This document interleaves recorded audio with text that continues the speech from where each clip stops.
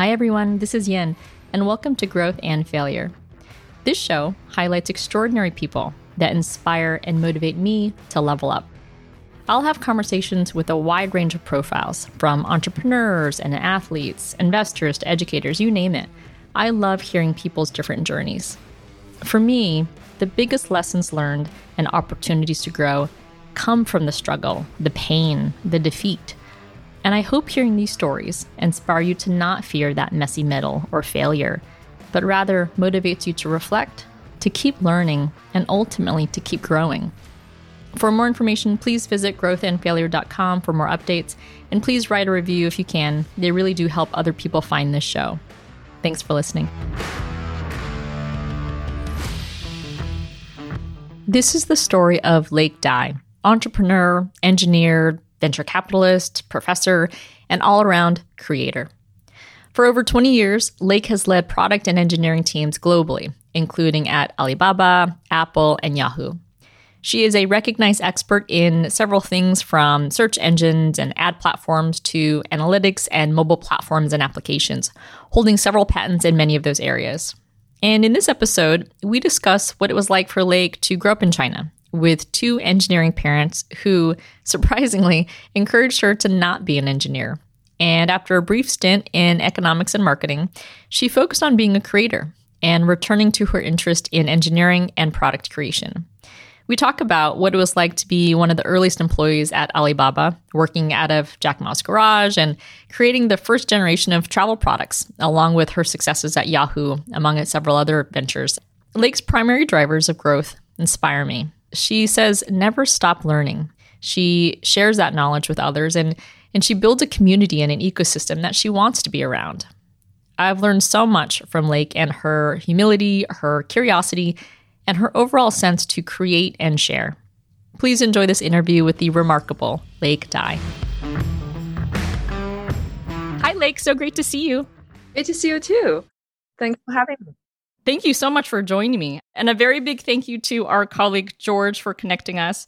We were speaking about some project that I was working on that applied to machine learning, and your name had come up. And he'd mentioned, well, do you know Lake Dai? And I said, I don't. He goes, oh my gosh, you have to talk to her. She has so many patents, and she's done things from search algorithms to data analytics. And I just, as he was telling me more about your background, I'm like, oh my goodness. So I'm very grateful for the introduction. Thank you to George. And so the listeners would have heard a preview of your story and what an amazing success story it is. You were an early engineer at Alibaba. You've worked at firms like Yahoo and Apple and many, many others. And your title is so many things, from venture capitalist, engineer, entrepreneur. But many of our listeners know that we like to start from the very beginning of where people grew up. And so if you don't mind sharing with our listeners where you grew up. I joke about it. I said I'm made in China because I was born in China, raised in China, got my undergrad there, worked for a number of years before I moved to the US. So that's very different from many, I would say, Silicon Valley first-gen immigrants, because many of them just come here, study first before they work for companies. I was born in Beijing, and at the age of 2, I started travel with my parents, different cities in North China. So my parents were aerospace engineers, and based on the project, I just traveled with them to a lot of different places. Very hot, very cold, away from the city. It was a fun childhood. And so at the age of 2, you started traveling with your parents, who are both engineers, which is exciting. Did you think, okay, I want to be an engineer when I grow up, just like my parents? It was pretty much a default for me to be an engineer. The reason I'm saying this is that not just my parents, my grandparents on my dad's side, my mom's side, all the cousins, all the uncles. It was really funny when we have a large family get together, let's say wedding or other holidays, and there are hundreds of us. And then people call, like in Chinese, this Dai Gong, which means engineering Dai. And then everyone's like, turn around, like, what do you call me? So it was also a default that I will be an engineer. But my undergrad degree is actually not in engineering, it's in econ. So where did you go to college? How did you pick the major and also the university that you decided to go to? I went to a university is in tier 1, but it's not top of the tier 1. So I was kind of joke about it, but I think it's a great school because I have met so many lifelong friends from the school because it's relatively smaller compared to some Peking University, Tsinghua University. So I'm still talking to my classmates every month and we still get together. All classmates still closely connected. I really love that experience. That's amazing. Well, so how did you switch from thinking you're going to be an engineer by default to being an econ major? This is quite interesting because my mom, even though she is aerospace engineer, she had experienced that it was a struggle for a woman to be in the engineering field. So her concern is that if I will continue my path in engineering, even though I could achieve many different things, I may not be recognized. So that's her personal experience. She just tried to make some recommendation to me. And then at the age of 18, 19, parents' recommendations are considered and sometimes are reinforced. But it's pretty funny that regardless how I started in college, I still end up in engineering at the end of the day. Well, so how did that happen? So you graduated with an econ degree, but then when did it go back to engineering? It was interesting because right after college, I had an opportunity to work for an airline company. And it was cruising job, highly compensated. And you don't have to do much work because in airline company, the marketing department I was in, a lot of major work is to determine a distribution price and a seasonal price. And of course, that's a cushy job. And people really want to establish a good relationship with you. But I felt like I didn't really learn anything from that experience. And I was always passionate about technology. So I told my parents that I'm going to quit this coaching job because I'm not learning anything from it. And I'm going to look for a tech company to join. And I don't want to do administration or anything that's not related to creating stuff. And everyone said that I was crazy because back then, in order to, first of all, I was making probably 2 to 3 times more than my classmates. And it's you never get fired from that job. You can keep it forever. And I don't even have a company to join. I just say I want to join, but I want to quit. So I can full-time looking for a job. So got a lot of pressure from my parents. And plus I had to pay a penalty of breaching the contract.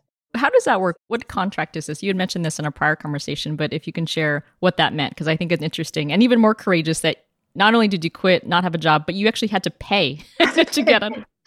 Had to pay. I think that back then it was close to a year of salary. The reason I had to pay is because I was the last year of the students that government sponsored, like fully government sponsored student. We didn't have to pay tuition. And as part of it, you have to work for either for government or for state-owned enterprise, and then you don't have to pay anything either. I actually even still today, I don't know that's a legit request for the companies that I have to put the contract. I pay for the breaching of the contract because I was wondering, you didn't pay for my tuition. The government paid for the tuition for all the students, and then why I have to pay you? Oh, so you had to pay the company. Interesting. I thought you'd have to pay back the government.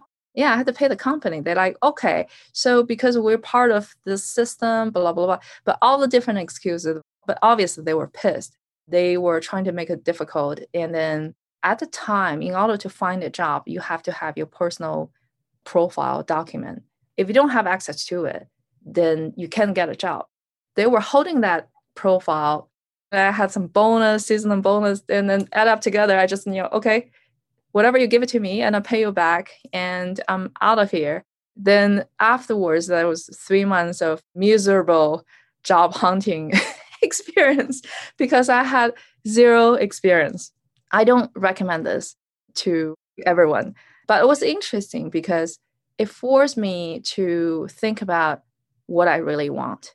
And it forced me to do tons of research of all the technology companies out there, what they're looking for. And I talked to tons of people who have been working in the company to understand which department they are in, what kind of daily routines. And I was very clear. And I don't want to be in G&A. I want to be in product engineering.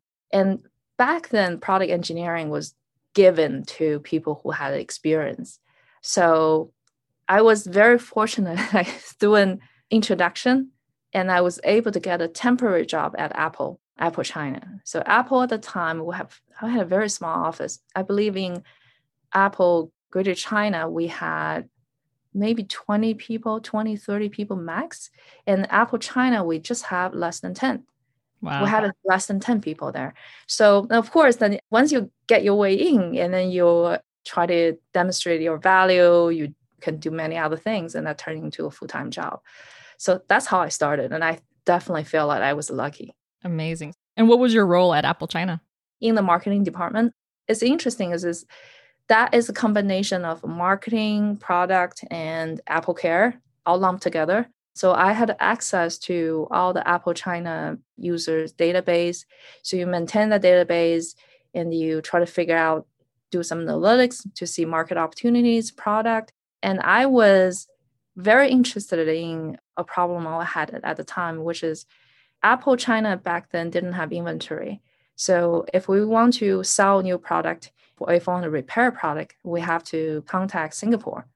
And then there is demand and supply prediction. So that was very fascinating for me. And for econ, it's all about modeling demand, supply, and pricing. So I was working on that with the engineering team, and I thought was really, really interesting. And the other thing I did was, at my 20s, I had tons of energy. I didn't have much to do after work. So I spent some time with my friends to explore internet. So in the late 90s, what we had on internet was Yahoo directory, email system, ICQ messenger. I think I'm giving away my age. Oh, I love ICQ. I'm right with you then. And then there were some of the chat rooms and the blogs. And I was fascinated because, well, I was a chief editor in high school and I liked writing. So like, okay, so there's blogs about writing novels. There is also a community talking about established people relationship and all that. So little as I know that within just a few weeks into it, so I was able to become the manager for chat room and blogs, and would become top 10 chat rooms in China back then in short period of time. And we have a lot of routines in the chat room, and we have like about 200 to 300 people in chat room live chat back in the 90s. Imagine that. So I'm imagining this is like a clubhouse in the late 90s talking about the internet. That's amazing. Yeah, but this is actually early stage of the community. So in order to make your community work, what is really important? Most important thing is not about you as an individual talk about the content. It's about enabling that community. So you want to not just you, but you need to have identify some community leaders and create a chemistry between them. And then they will be taking shifts, continue to run your community. As you have more and more people, then you come up with some of the process per se. How do you welcome new members?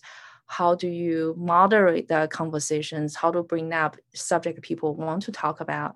How do you treat, I would say, troublemakers? There are troublemakers or negativities in the community. So it was pretty interesting. It's self-formed, and then you enable it. It was a lot of collaboration. And people got married in our community. People are doing business, established companies. And that was really fascinating for me because before that, just a few years before that, people are still writing mail to each other. So all of a sudden, you have people never met each other, didn't have chance to see each other because it's all text-based. I was saying is you never know who's talking to you as a dog or... But, well, I mean, we were able to establish the trust, the foundation that companies were formed and marriages were enabled. So I thought that is going to be something. I saw something that is... This is something technology is going to change the world and change how we work together, how we live our lives going forward. It will change how people communicate with each other. And then I just told myself, I need to work for an internet company. So I had that conversation with my parents again. They were like, what's wrong with you? So you just finally got a pretty good salary at Apple, well-respected company, the brands, and now you want to move to a very remote city in their perspective, because Hangzhou at the time was not Hangzhou today. It was this, I would say, tier 1 city, but also not comparable when you mention compared to Shanghai and Beijing or Hong Kong. So I will be working for a company that nobody heard of. Everyone still work from Jack Ma's house. So they're like, what are you trying to do? What are you trying to run away from? I know, I'm running towards something, not away from something. So that's when I make decision. I want to join internet company. There were not many options. There were Sina, which is the largest news blog. And then there's Su, who was entertainment portal, both are portals. And then there are two companies doing e-commerce, and Alibaba was one of them. So I just submit resumes to the two e-commerce companies because I want to do something that connect people. And I just want to see how business are done on the internet. Surprisingly, I got a call just a couple hours after the email was sent directly by the director of HR. Lucy is one of the co-founders of Alibaba. And she had a conversation with me, which I never had before. It was not about what's the job qualification, what's your responsibility, what's your packages, all that. It was about mission. It really is about what is the company for? What do we want to do? There are so many small businesses who are struggling, and then they have to pay through middlemen to find buyers. So what we can do, how we can help them, what's the impact of it? And I was very moved because the mission-driven statement and how she talks as someone that has dreams and integrity and very real. So I was definitely, this is like the most amazing thing I'm doing. And then I met Jack and met the rest of the team. And there was no question in my mind that that's the company I should join. That's amazing. Well, I know that so Alibaba started several years after Amazon. So one of my favorite pictures is of Jeff Bezos in the early days of Amazon, and he's on that picture with the door that he got somewhere so he didn't have to pay for a desk. And there's that spray painted Amazon sign. And those were the early days that people saying, wow, that was so early on relative to everybody else. And you were early on at Alibaba. What was the early days of Alibaba like, and the culture and the intensity of Jack Ma being around? And I think you were employee number 84, which is incredible. Well, that's the international number. So if you count as the headquarters, I think when I joined officially, we have like 33, 34 people. Wow. And that was it. So obviously, know everybody and friends with everybody, and a bunch of young people have tons of time and energy. And we're trying to do something really big and help a lot of people. So that was really fun. I would say of probably my most enjoyable time. If you talk about working for other companies, that's my most enjoyable time. And what was your role there? I'm sure early on it changed quite a bit, but what was kind of core focus that you had? So when I talked to Jack, and Jack said, well, you're coming from Apple, that you had product marketing experience, and all our sales and marketing at the time, particular marketing, are in Shanghai. Would you like to go to Shanghai and work on the marketing stuff? And I said, no, I want to create stuff. And I want to market stuff. I want to create stuff. And he's like, well, you're talking about producer, right? Because that time, back to the internet days, we called product manager as producers. Do you want to be producers?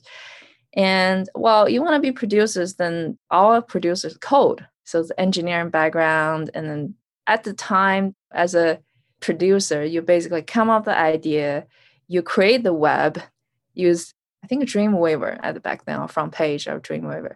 And then Dreamweaver and front page created tons of really unnecessary code, particularly drag things back and forth, and then the code is not that clean. So you have to clean up all the HTML code, which is necessary because you have a rubbish code. It will happen, the page is loading really slowly. And in the late 90s and early 2000s, if your page loading slowly, you see zzz going down. You don't want to churn your users. So we do the cleanup of code, and then engineering team will put dynamic code in there. You review that, integrate it, and then basically push online. So there is a little bit of technology in there, so you have to understand it. And I said, well, everything's so new. So I can learn that too. So if it doesn't work out, I can do marketing, or maybe it's just not fit for the company, but give me an opportunity to try. So he did. He let me to try to be the PM. And then I think 3 months later, I was leading a small team of all innovation, new products. And then another 3 months, I was leading a much bigger team, and basically majority part of the product team in China. So that was a great experience. What's really impressive is Jack is willing to give people opportunity to try something, not just pay based on what they came from. They have been proven to do something. He's willing to give people opportunity to make mistakes and try it out. And then I he's love that. also very encouraging as well. So think about the parenting. So our parenting is like, you should do this, you should do that, Yeah. do a good job. He would just say, you're doing a great job. You're doing this specifically really, really well. And then the first product I created at Alibaba was Alibaba Travel. Because at the time, we tried to create something that we can make money, not just the marketplace, but we also have to figure out how we make money. So created the Alibaba Travel because small business always travel. Maybe you can do some hotel booking. So it's a 3 people team. So we have one BD, one PM, one engineer work on this. And then we have some time of the QA and some time of the design team. So very small team. And then we start making money. So it was very exciting. And I remember when the day of the launch of the product, I think from design to launch was really short, like maybe a month. Wow. And then Jack came over and take a look. And he sat on my desk and he's like, hey, everyone, because everyone's around us, it's like, look at what she's working on. It makes a lot of sense. Basically, it's a lot of praise. And I also had awesome boss, Total, who was the head of product. So I think I would say Lucy, Total, and Jack are highly, highly influential for my early days in the internet industry. So they share something in common, which is the passion for helping people, the trust you give to a team who have never done that before. And just in general, it's really pleasant to work with. You get a lot of positive reinforcement. So it was fun. That's amazing. Well, you had mentioned that now, you mentioned that it was one of your favorite experiences working. You were there for a few years. Why did you leave? It seemed like it was still growing. You were head of product there, creating a really amazing set of products really fast and also profitable. What made you leave and where did you go? You mentioned a keyword, growing pain. So the company has a growing pain, and I also have my growing pain. So in this case is that as someone in her early 20s and managed 10 people in a completely new industry and constantly create something that never been seen before. And after a couple of years, I feel like I was hitting my bottleneck of growth because I want to learn more. And then I just don't know. There are ways to figure this out. And I'm seeing again and again in entrepreneurs. If you think about Airbnb, if you think about where they have not been such a business model before or such a product before and completely new market, there were a lot of, I would say, for me, I was like, okay, I was thinking, how can I learn more? And Yahoo back then was the number one, and they were new to the market. They were doing a lot of localization product, but they haven't yet created a lot of localized product. And I was recruited to do that. I was like, oh, great. So it's a blank canvas. You can create a lot of new product and localized product. And you have a large platform you can learn from what is the best practice. So I made my move. And so at the time, was Yahoo in China or did you move to the In States China. then? Yahoo in China, but tons of collaboration with US. And I think that was a great opportunity for me to learn, particularly when I started managing search. Search is a global product. That experience gave me very tight, frequent communication with the US team and European team. And then it's not only just business team or product team, it's a lot has to do with the communication with software engineering, data science, infrastructure to create a different strategy in Asia. We call it double buy market. So English is single buy, but Korean, Japanese, and Chinese are double buys. So do you want a global index? You do want to do a CGK market index? How do you want to crawl those? Constantly balance, like how often do I want to crawl? Who do I want to crawl? And how do I balance freshness with comprehensiveness? What about the rating? How much humans should interfere into this algorithm of ranking? So how do I understand people's search behavior? You put one word there, you may put in A, you might, right? I would say our very early stage of a lot of like machine learning techniques were used to understand user intent, to tokenize the search keywords, to figure out the ranking and recommendations. That has been great learning experience for what I'm doing today. Fast forward, so you were at Yahoo. When did you move to the States then? Was it during your time at Yahoo? Yeah, but it was not transferred by Yahoo. I quit Yahoo. but I was hired by Overture, and Overture was acquired by Yahoo. So that's why years later, I bumped into Jack at Overture campus. And I was like, hey, is it you again? So you never get away from the family. So it was pretty amazing that people in this whole entire, we call it Overture, Yahoo, Alibaba family, because and some of the people from Yahoo to Alibaba, Alibaba to Yahoo, Overture to Alibaba. So there's a lot of common friends. So it was a great experience. Amazing. And so I don't want to fast forward your whole engineering and product management career, but you also now work at a leading venture capital firm. What was that transition like? And I'm guessing it was more growth oriented also, but I would love to hear that transition. So moved to US, work for Overture. Overture acquired by Yahoo. Yahoo was very big. So I found myself had high visibility job, but a lot of my work was collaborating, communication, sync with everybody, sync with all the Yahoo GMs, sync with all the international market, sync with the partner side.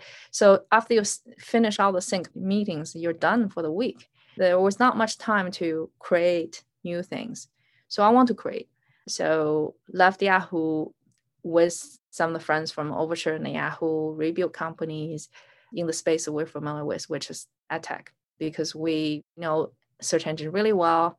We create a pay for search algorithm. So with those two combined, then you can easily figure out what is the most efficient way to do SEO and SEM, search engine optimization, search engine marketing. The ones unpaid, the others paid. So we're the early ones kind of creating, not just as try to use the data to drive decisions. How should you bid on one specific keyword? How much competition is out there? How much of the keyword is converted into and then implied revenue or profit for you? Then you should never overpay for a keyword. Never let the auction being emotional or speculated approach. It needs to be data-driven process. So we've done something like that. And then that was a great learning experience as well, because the first company, as a tech company, alumni. So we always think about like, okay, our customers are tech companies, and this is a field that we understand, the VC like that as well. But what was a great learning experience that went really well until 2008 recession hit us. So during a downturn economy, ad tech is really one of the industry got hit really fast because nobody's marketing. And if you're ad tech company, you are not even at the front line with the customer. You're not collecting the money directly. You're a tool to support them. So that didn't go well. But the next company, we're thinking, well, doesn't mean the technology doesn't work. It's maybe the go-to-market doesn't work. Maybe we pick the one that is too much correlation with the market. Maybe what you want to do is you want to do some resilient industry market growth in a downturn economy. So that's when we start looking into, okay, what kind of sectors will continue to have very healthy growth? So we'll figure a couple of things. One is that there are things that you can decide. Being born in the world, or you have to maintain their health. Anything like health or related to babies or something about last mile of your life, those things will not change because that's part of life, regardless of the economy. And then what are the things that will be taken advantage of the downturn? Those are the ones are, for example, people are going back to education, get retrained. People want to have emotional attachment or companion. So past industry was up. People wants to have cheaper alternative. So like McDonald's, Walmart price went up and stop buying new cars, but buying a lot of used cars. So we finally decided to focus on used car, secondary car market because as the start of it, you want to focus. But what's interesting is that talked about, if you're looking right now, you're seeing a lot of similarities. So Walmart price went up, Costco stock went up, and then you see technology went up, learning went up. You see people buying more used cars, and you can see a lot of your friends are having new dogs. So it's almost like a repeating itself. You're seeing economic cycles. And that, in a way, is a great learning experience for myself as well, because as an investor, you want to be able to invest in an upper trend, but also downtrend as well. So I'll go back to your original question. Sorry, that's a long way to get back to your question about how do I become a VC. So doing the startup, obviously in this case, one was not successful, the other one was successful. So then I realized there's so much to learn as an entrepreneur. And I wish I should know that it's not only technology, it's product market fit. And then product market fit has market timing. So overall trend, when I thought I got everything figured out, then there's a capital game. So the overall economic market trend, and I knew very little back then about leverage and venture capital to do more. So what's the risk associated with, et cetera, like board governing, all that. So I start sharing with other startups and then start become a mentor of accelerators like 500 Startup, Market Lab in LA, and a few others. And then through that experience, if you get repeat mentoring the same subject over and over, and you want to develop a curriculum, right? So make things a lot easier. So I started developing a curriculum, and also through my interaction with the startup, and naturally you will find someone that you really want to back and then become an angel investor. So these two track, angel investing and teaching at the accelerator, eventually become what I do now, which is adjunct professor at Carnegie Mellon and also institution investor. So I want to say, again, I was fortunate because my angel investment was done well. That leads to where I am right now. And same as I think the curriculum that I have developed and also the nonprofit accelerator I co-founded was a great foundation for my teaching today as well. It's amazing. I mean, I could ask you so many more questions about your individual careers and when you left and why, but I'd love to start asking a few of the questions I ask all of the guests, starting with who or what inspires you? To answer that question, the first thing I want to say is that even before you get to the point and say, okay, who should I follow? Who should I get advice from? There's one thing that you have to be very clear is that what is the really most important thing for you? You mentioned earlier that there seems to be a lot of different tracks in my career. I'm doing this, and switch from here. And people are like, how you jump from here to here? And for me, there's not much difference, surprisingly. It's because, for example, I always encourage my students to find out that what is the common theme of your choices. And assuming those choices are really heartfelt, you really feel passionate about those choices. So what are the main drives? And you do the onion peeling to say, why am I doing this? And then they say, okay, I chose Apple. So why did I choose Apple? Because Apple has this and this. So why does the thing is important to you? And they just peel all the way to the bottom. And you can find out what is the most important drive for you. And I have 3 drives. The first drive across my entire life, and I know that since I was a little kid, is I like to learn things, like you said. I want to have experience learning the new fascinating things. That's interesting. Keep life very interesting. Like I would never stop learning. The second thing I started realizing in my 20s, and I think Alibaba has significant impact on this, is that when you're doing something that has positive impact, you feel completely different. That give you so much drive, so much rewards. That's better than anything, money and fame, whatever people talk about, like material things. So I will always want to do something that has the positive impact. So teaching is one. So you enable more people to do more important things. That's why I want to talk a little bit, even my teaching. One of the recent articles that CMU did is that my teaching is not only about giving knowledge or experience. You want to hand over that weapon. You also want to tell them that do the right thing. So the positive impact as a teacher, you can enable more students that appreciate that, create a thoughtful or has social impact startups. You can do a lot more just doing one startup by yourself. Same as a VC, as an investor, whether you're a VC angel investor, that invest in company you truly believe they're doing something amazing, they can benefit a lot of people, either help people, healthcare startups that really cure the patients, or meditation apps that help people find the peace in life, or education, parenting. Those are all the positive impacts that you can make, and you can empower that, you can participate it. It's always part of the drives for me and doing something positive. The last part, in addition to learning and positive impact, is you got to do it with the people you like. So have a great team working with people you really enjoy to make days feel short. You definitely enjoy that. I think it's very difficult for people to get everything 100%, but you have this clear view of what's the most important thing to you, prioritization, and then opportunity comes, then you can take it. I love that. Yeah. And then just if you think this 3 benchmark, nothing tells you the 3 benchmark learning, positive impact, and hang out with the people, work with the people that you are like, tells you anything about it. You should be a soldier, you should be a teacher, you should be a doctor, lawyer, nothing. So all of a sudden you have a very broad selection of career that you can do.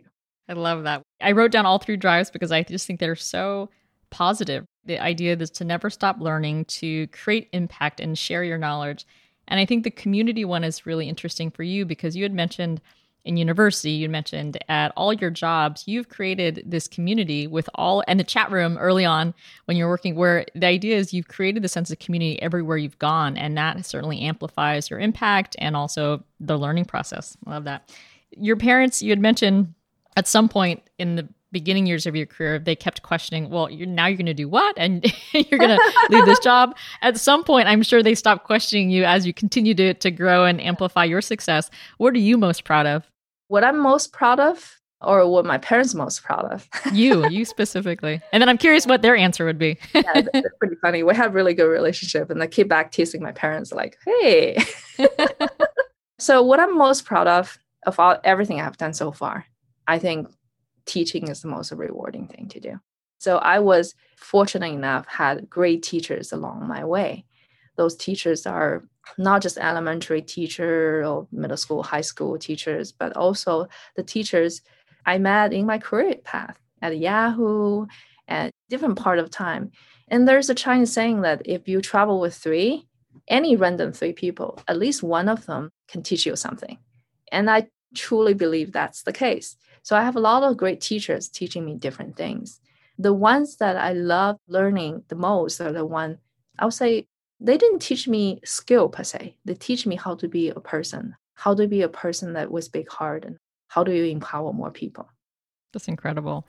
You mentioned a few times the word luck. And if you're lucky enough to be at a certain company, if you're lucky enough to find mentors, if you're lucky enough to be at a certain company, but you've managed that luck by putting yourself out there. I'm curious, this is one question that I've added to the lineup because one of the listeners said, I'm curious to get their perspective of luck and how you feel luck has affected your life. Good luck, bad luck, all of it.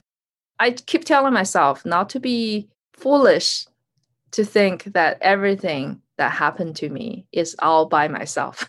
The luck part comes in terms of timing of the industry, timing of the era that we're living, and the location. I can give you a few examples that I think of why I'm lucky. So we're living a period of time that we experienced the birth of internet, mobile technology, AI, blockchain, all this stuff. And as I mentioned, when I was a kid, I wrote letters. Like even in college, I wrote letters to my friends. Can you imagine that period with now? And I'm not that old even. I don't think I'm that old. So imagine what's going to happen for the rest of our lives. Now we're probably going to live 100 years old, and with the innovations in health tech, and we're going to see so many different things. It's so fascinating. So I think that's lucky that we were born where we are.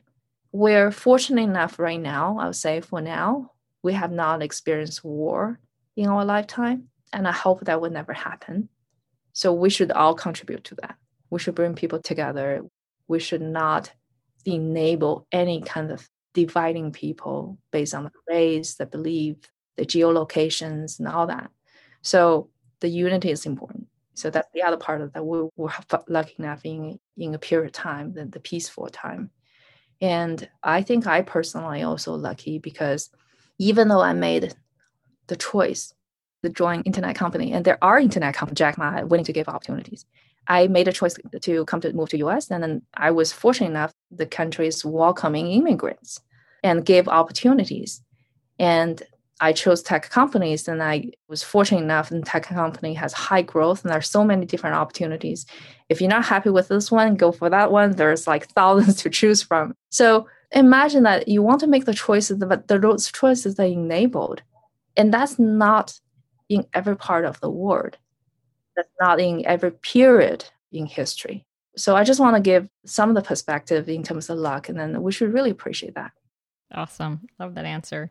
I read that you have many patents. What are some of the patents? Many patents are related to search engine, recommendation engines, text-based. I'm a very private person. I think it's intrusive for consumer privacy.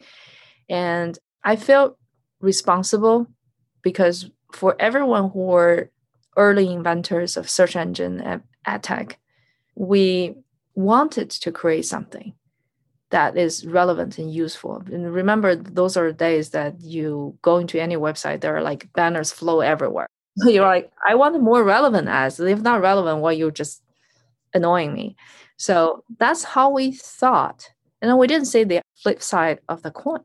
I think anybody, I would highly recommend anybody who has been participating and going to participate in technology innovation, always think about the flip side and creating something really, really responsible. I do want to share a quote, and that is the quote as I always share with my student at the end of my lecture of each course. So this is something that being influential for me. It's a quote from Zen Master Suzuki, and there's a book called The Beginner's Mind to talk about it. But the most important thing, he said, is in the beginner's mind, there are many possibilities. In the expert's mind, there are few. So we should always have a beginner's mind. So you talked about earlier that the other speaker, that she is very inspired by young people, because if you use a beginner's mind, there are many possibilities. They were saying the old timers saying this cannot be done. Then if you always listen to old timers, nothing gets done. Right. Because it's always going to be what used to be that. But the whole environment is changing. Oh, I love that so much. I'll definitely include that. It gives me a lot of inspiration generally to hear things like that, and reminds me of children, where I have a 4 and a 7-year-old, and all day, every day, they are asking why and testing the boundaries and pushing the boundaries. And I love that, because then you say, well, no, you can't do that. Or I'm turning into my mom. I'll be, no, you can't do that. That's the way it's done. And the idea is so much has changed, to your point, in technology 20, 30 years ago, that they can now do and really go above and beyond anything. So I love that. A beginner's mind. I'm going to pick that up. Certainly the name of the show, I ask people either growth or failure. Initially, and this was back 3 years ago, I used to ask people to name their biggest failure or most impactful failure. And inevitably, people would mention some type of struggle or adversity in their growth moment. And so now I've changed the question to be, if you can share one of or your biggest growth moment, whether it's personally or whether it's professionally, but if you can share that, that'd be great. I have so many failures to share. So we can talk all day long about failures. But failures are important. So that's how you learn. And I forgot, one of the paper I read was talking about human brain has longer memory of pain than pleasure. So that's why you invest, you lose money, and that pain is burning your head rather than you making some money. So it was pretty interesting. So that's why we remember our failures, and that has a significant impact how we function going forward. So I can probably talk about two, not necessarily failure, but turning point of what I learned, why I was wrong before. So the first turning point was in college. In college, so I mentioned that I joined participating tier 1. So even though we're not top 3 or top 5 of tier 1, I believe we're like easily top 20. So we still have students coming from each state. There are different provinces, and there are the number 1 of the entire state. So imagine how smart they are. So the class of us, we have 15 of us, each of them picking from each of the province every other year. So imagine how much of the competition that is. So I thought it didn't take me too much to study in middle school and high school, and I was able to manage to be top of the entire grade. And I thought, you kind of self-fulfill like, yeah, I'm pretty awesome. And then you all of a sudden jump into a university, everyone's so damn smart. And regardless how hard you work, there's still a gap. So that was a great learning experience. But then you kind of learn of like, first you really want to catch up. And then you're like, oh shit, I'm not going to catch up. And then they're like, okay, so there's a self-doubt. And then at the end of the whole university experience, it took me probably like a 1 semester or 2 to adjust. And then I'm like, okay, there are people much smarter than me, but I have a lot of good qualities too. And knowing that you don't have always to be the top one and accept that and still really appreciate yourself is very important. I love that. Well, in your theme of learning, the idea that if you feel like you're the smartest person in the room, there's no chance to learn. So it teaches you and humbles you very quickly that there are going to be people who are smarter and faster and better than you. And it's the idea to always surround yourself with people you are inspired by and can learn from and ultimately grow with. It's important to learn. My conclusion from that is that it is not the most important thing to compete with other people. It is the most important thing to compare yourself. What's your learning in that journey?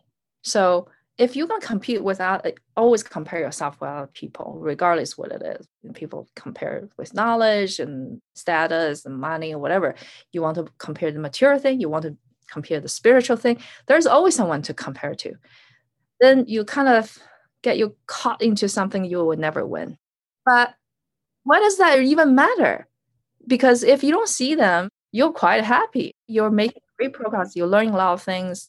You are making, for example, regardless that your learning experience or the things you do. And why does it even make sense when you introduce competition? All of a sudden you're frustrated. It didn't even change the foundation at all. So it's all in your mind. Love that.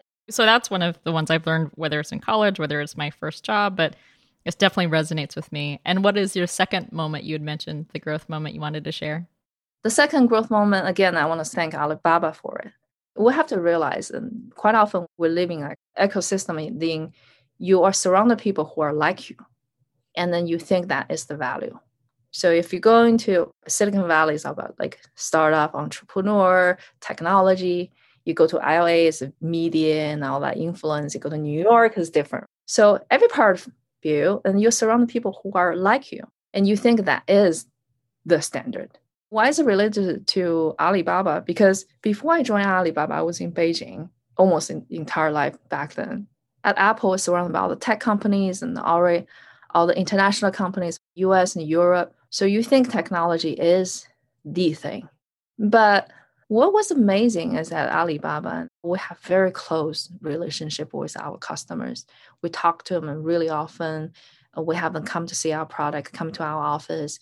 And then what is interesting is that after you're talking to so many hundreds and thousands of small business, and you can see there are a variety of different ways to be successful. You can be making buttons. You can be making candles. You can be doing like drilling oil. And whole variety of different successes out there. There's not only one way. There is no who is higher, more premier than the other per se. And everyone actually are smart entrepreneurs in their own. So that is, I realized that we're inherited to have bias of preference of the environment that you grew up with or you're surrounded by. And you should always remind yourself, you're not representing everybody. Beautiful. Absolutely love that. My favorite question to ask people outside of that one is, what's next for them? So what is next for you, given how much you like to learn, how much you like to impact people? But I'm so curious, what's next for Lake? I saw it coming and I was thinking, how much I should give away? So a couple of things. I think that in the industry we're in, so what I've seen is that being a founder before and being a VC right now, I think there is a significant room to improve in this process. I'm always inherently pro-founder. I think founders are wasting significant time fundraising. And number one, fundraising is, I have never met a founder tell me, I love fundraising. Everyone's like, I hate it. I can't wait to go back to work, to building something I'm really passionate about. But fundraising is not just one time it's done. It's almost like you raise it in the next milestone. It's ongoing for sure. Ongoing. And then even worse is some of the founders saying, well, they're probably like 1/3 of their time contributing to startups that are related to fundraising or managing investors. So, and that not even mentioning if you got the wrong people on board. That's a 10-year marriage with someone you really don't like. So I think that's one part I think really want to help founder on that. What I'm seeing right now, it's a marketplace problem now. So no difference compared to early stage of Alibaba. We see a lot of manufacturers, we see a lot of buyers, but because in transparency of the information and trust factor, so they're bottlenecked, that there's very little efficient connections that making them together. So I want to do something that in that line to really help founders. Love that. Well, I'm looking forward to hearing more about that, and I will definitely follow up. But Lake, thank you so much for being so generous with your time today. I had a blast in this discussion and look forward to more. Thank you so much for having me.